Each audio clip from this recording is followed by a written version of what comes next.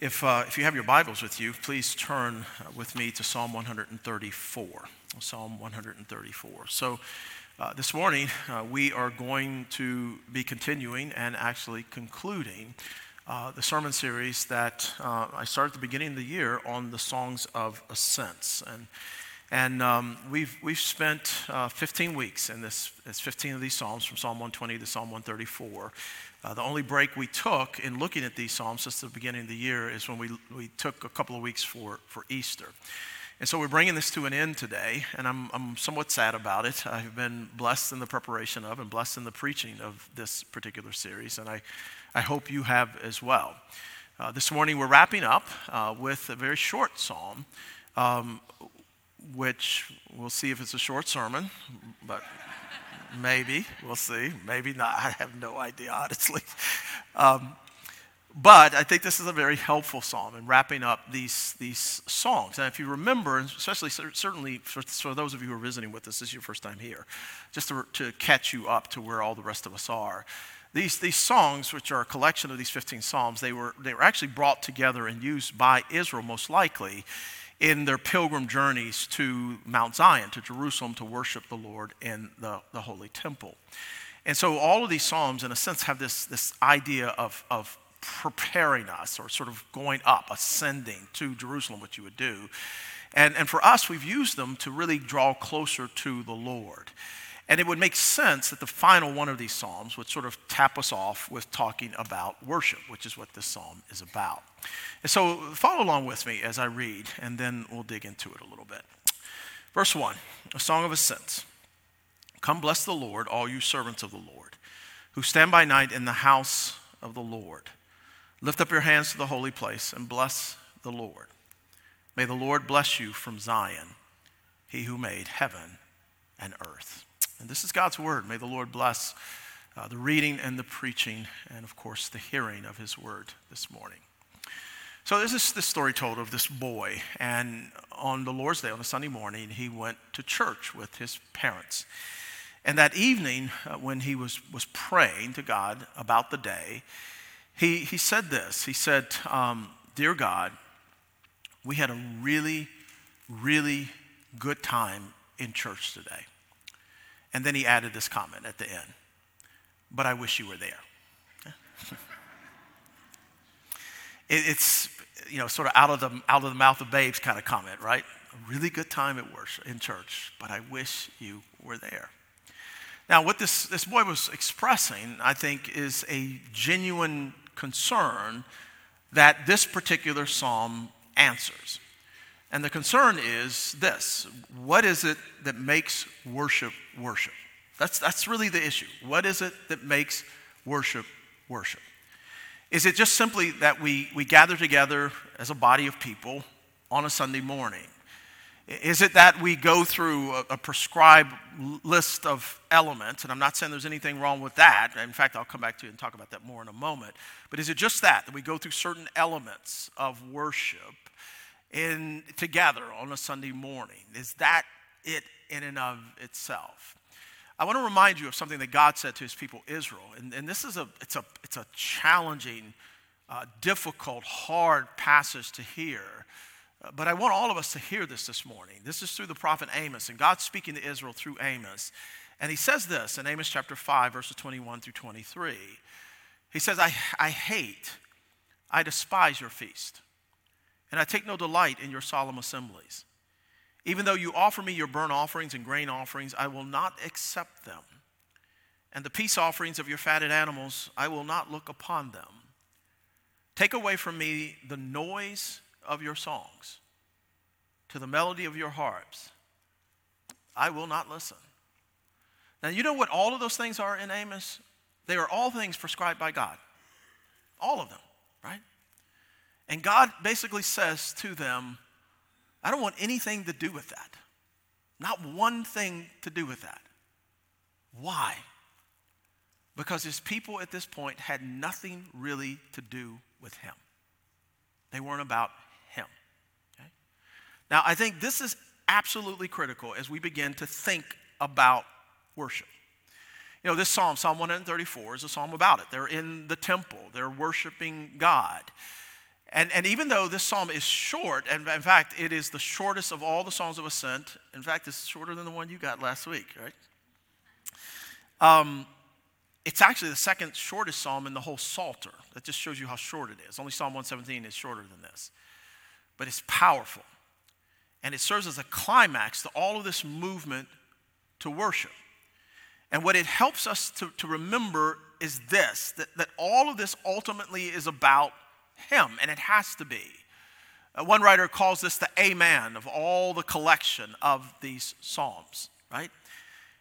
And the controlling word in it is the word bless. You see it 3 times. You see it in verse 1, verse 2, and verse 3. And as we look at it, I think what we're going to see is 2 things about worship that I want you to understand and hopefully be able to walk with and be able to incorporate in your own life and worship of God. And so what are these 2 things? The first is this, that worship must bless God. It must bless God. And the second, and I would see this as a consequence of the first, then it will bless us, okay? But you got to get the order right. And you have to understand what this is about. Worship must bless God. It must. And without it, there's really nothing for us here, okay? So we start out with this idea. The first thing that we see here is this idea that worship must bless God. And so note again the first 2 verses of the psalm. This is where it deals with that, where it says, "Come, bless the Lord, all you servants of the Lord, who stand by night in the house of the Lord. Lift up your hands to the holy place and bless the Lord." Now, what you'll see here is twice in this part of this psalm, twice it speaks of blessing the Lord. You see it at the beginning of verse 1. You see it at the end of verse 2. Bless the Lord. And so this is how we are directed, to bless the Lord. So what does that mean? What does it mean to bless the Lord? Well, the word bless is an interesting word, and it encompasses this idea of kneeling down or kneeling beside. And when it's directed towards God, then therefore this kneeling down has this idea of humbling ourselves, of submitting ourselves, and ultimately revering and exalting Him. So that what blessing Him means is this. It is to gratefully acknowledge all that He is and all that He has done. It is to respond to all of the excellencies of God in life and in worship accordingly. That's what it means to bless Him. Now, we look at the psalm specifically and closely, you see that this is referencing priest.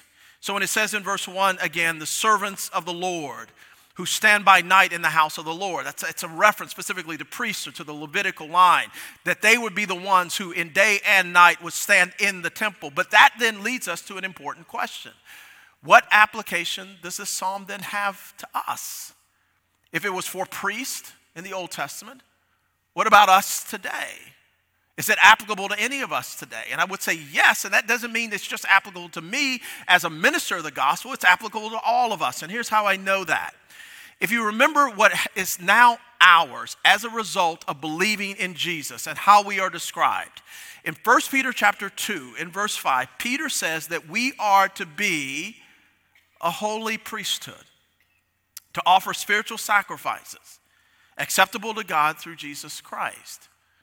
Now, what Peter is describing there is what the Reformers will later go on to talk about, which is the priesthood of all believers. When they were pushing against what the Catholic Church had done in dividing the priesthood and the laity, they brought back. They didn't invent this. They didn't invent the priesthood of all believers. They reclaimed what the Bible actually taught, that in Jesus Christ, we are all priests. We're all servants of God. And we all have access to God through His Son, Jesus Christ. And therefore, when you think about that and then think about this psalm, it is immediately, therefore, relevant and applicable to us. What are we called to do? To bless the Lord. Notice verse 1 again. He says, "Come, bless the Lord." Now, in one regard, you can look at that as a call to worship. In fact, this psalm offers us both a call to worship and a benediction. Both of those things. The first 2 verses are the call to worship. The benediction is the 3rd verse. It's the blessing of God upon us. So he starts out with this call, come, which is a word that means to behold or to look closely. It is to draw our attention in. What is a call to worship? It is something that commands and invites us to do what?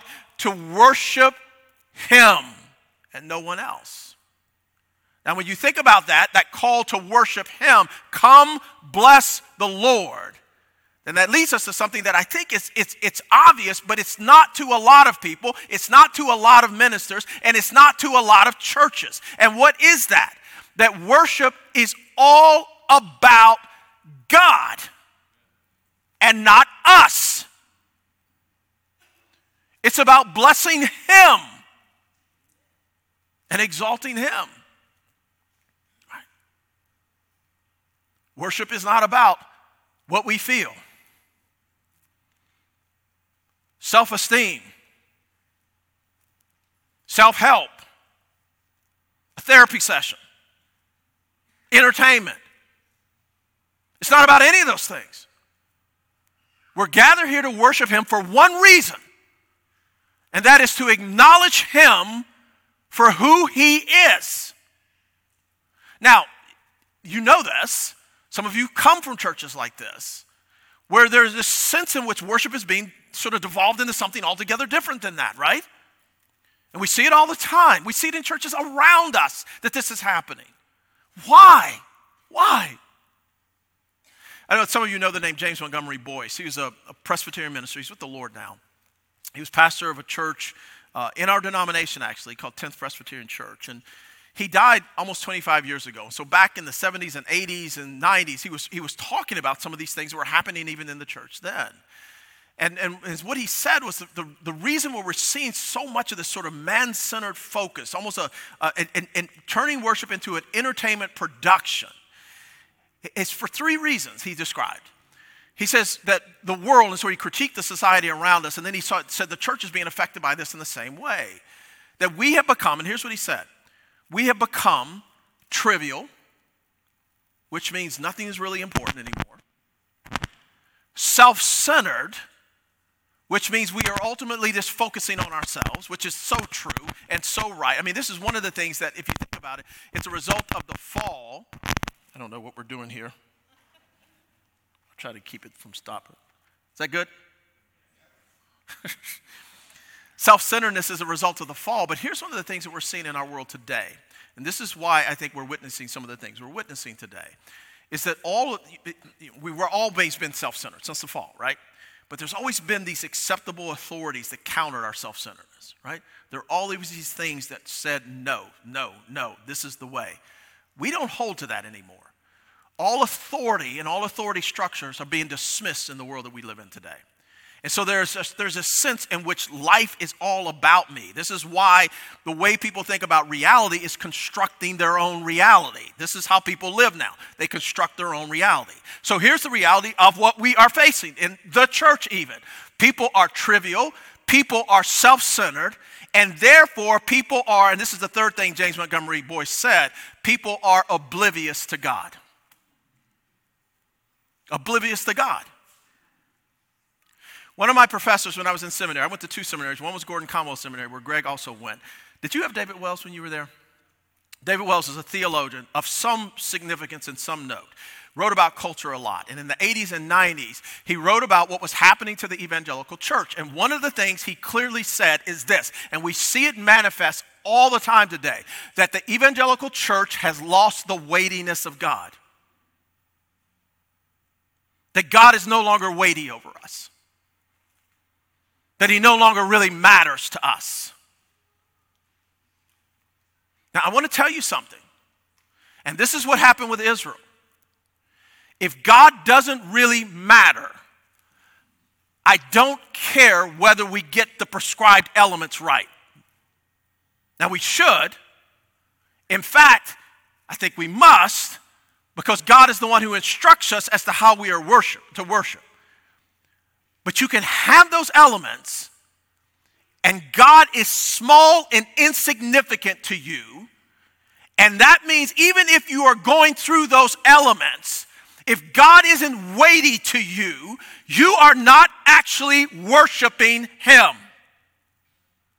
We are here for one reason, and it is to bless his name.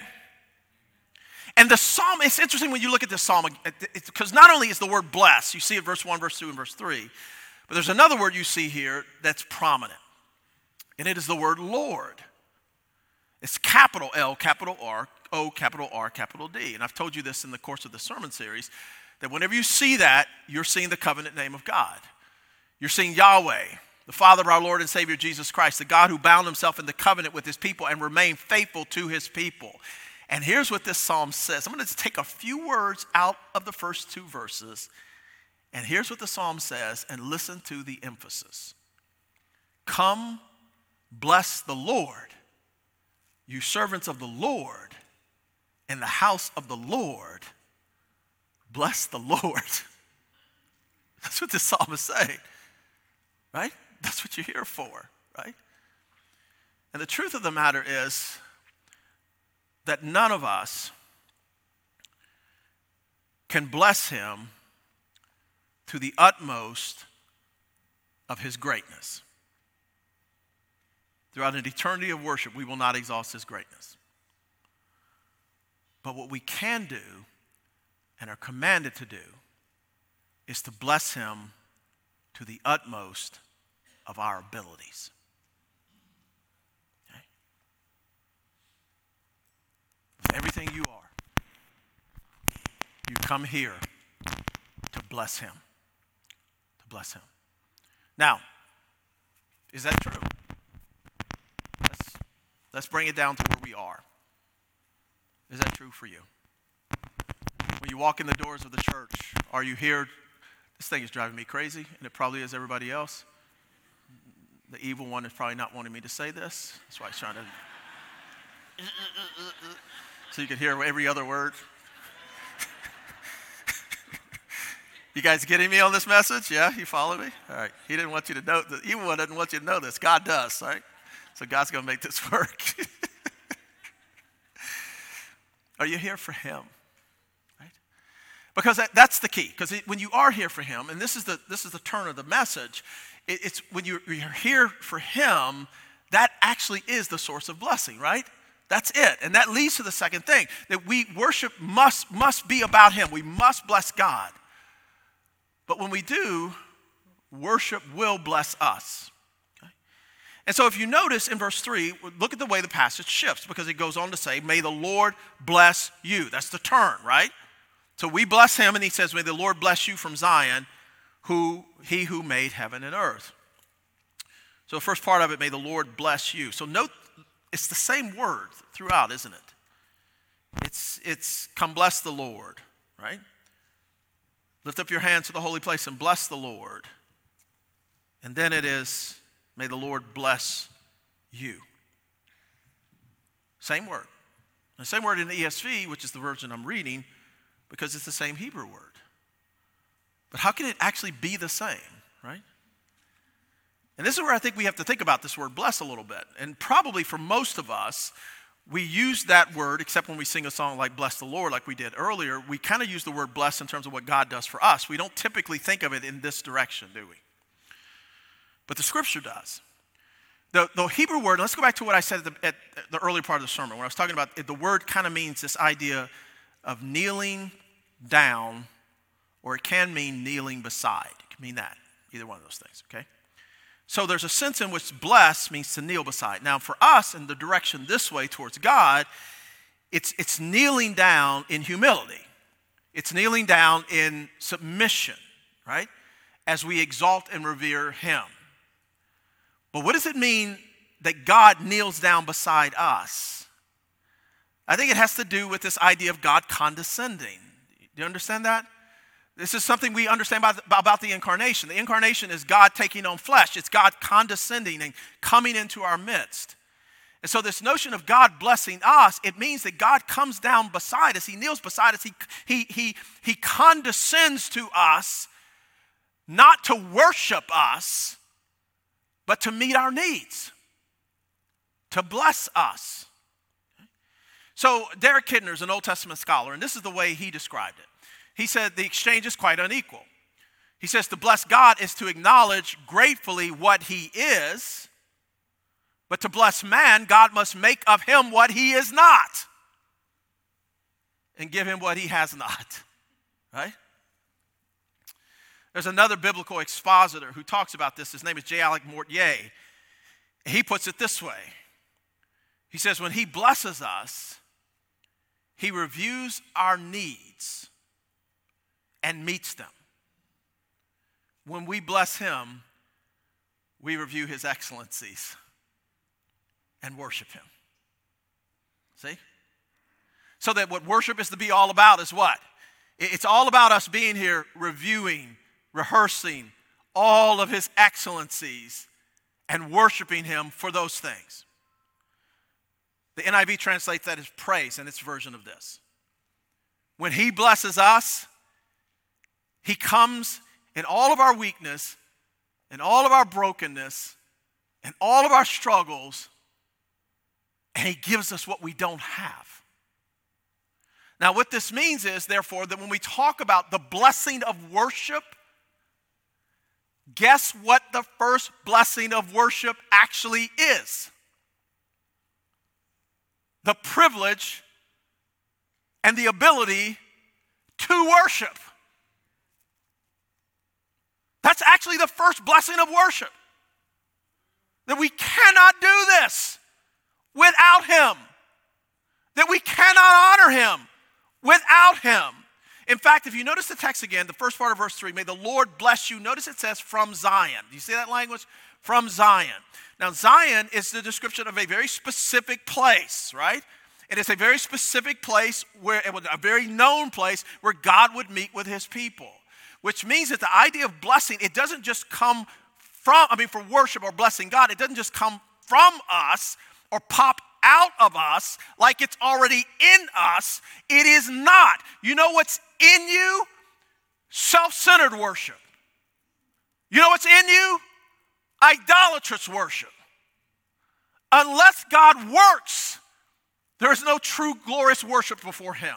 And so this idea of God blessing us from Zion, let's think about how that applies to us. From Zion, this very specific place of God's presence. A couple of weeks ago, I talked about this, and it's the relevance and fulfillment of these Zion passages in the New Testament, and one in specifically being in Hebrews chapter 12. In Hebrews 12, verses 22 through 24, listen to what it says. But you have come to Mount Zion. All right? Go back to verse 3. May the Lord bless you from Zion. You have come to Mount Zion. This is believers. To the city of the living God. The heavenly Jerusalem. To innumerable angels in festal gathering. And to the assembly of the firstborn who are enrolled in heaven. And to God, the judge of all, and to the spirits of the righteous made perfect, and to Jesus, the mediator of a new covenant, and to the sprinkled blood that speaks a better word than the blood of Abel. What is that saying to us?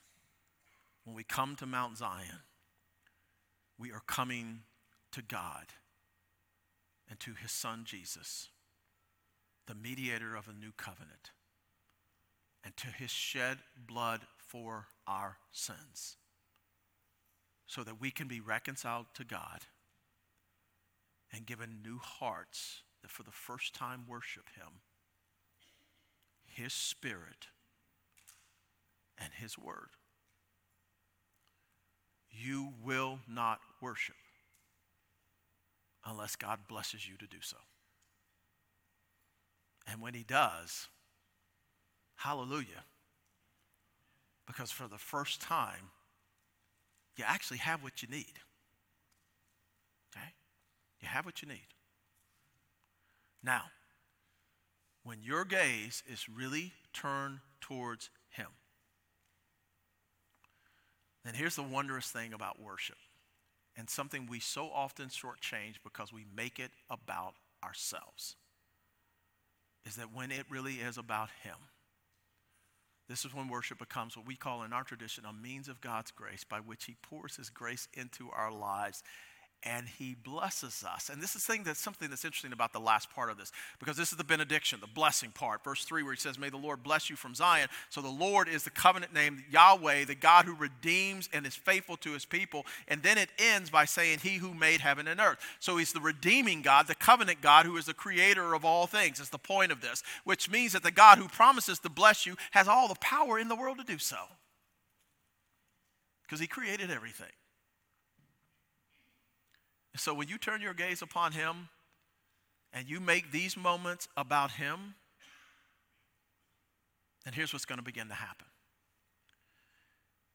He's going to meet you